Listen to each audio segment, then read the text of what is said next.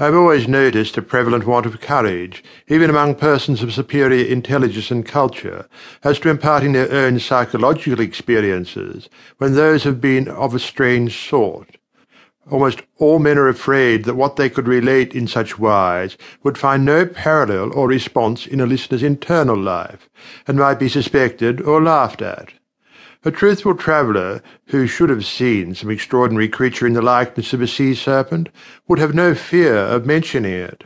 But the same traveller, having had some singular presentiment, impulse, vagary of thought, vision, so-called dream, or other remarkable mental impression, would hesitate considerably before he would own to it.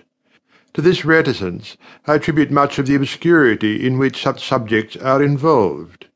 We do not habitually communicate our experiences of these subjective things as we do our experiences of objective creation.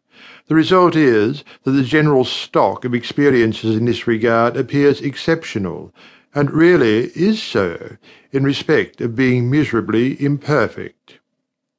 In what I am going to relate I have no intention of setting up, opposing, or supporting any theory whatever. I know the history of the bookseller of Berlin. I have studied the case of the wife of a late Astronomer Royal as related by Sir David Brewster, and I have followed the minutest details of a much more remarkable case of spectral illusion occurring within my private circle of friends.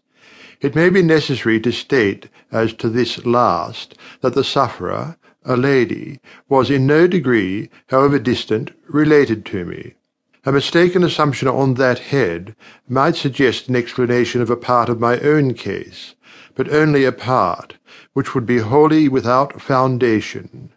It cannot be referred to my inheritance of any developed peculiarity, nor had I ever before any at all similar experience, nor have I ever had any at all similar experience since.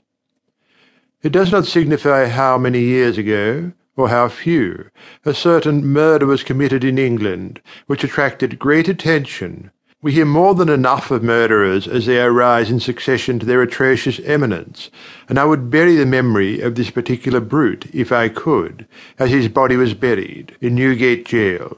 I purposely abstain from giving any direct clue as to the criminal's individuality. When the murder was at first discovered, no suspicion fell, or I ought rather to say, for I cannot be too precise in my facts, it was nowhere publicly hinted that any suspicion fell on the man who was afterwards brought to trial. As no reference was at that time made to him in the newspapers, it is obviously impossible that any description of him can at that time have been given in the newspapers. It is essential that this fact be remembered. Unfolding at breakfast my morning paper, containing the account of that first discovery, I found it to be deeply interesting, and I read it with close attention. I read it twice, if not 3 times. The discovery had been made in a bedroom, and when I laid down the paper, I was aware of a flash, rush, flow. I do not know what to call it.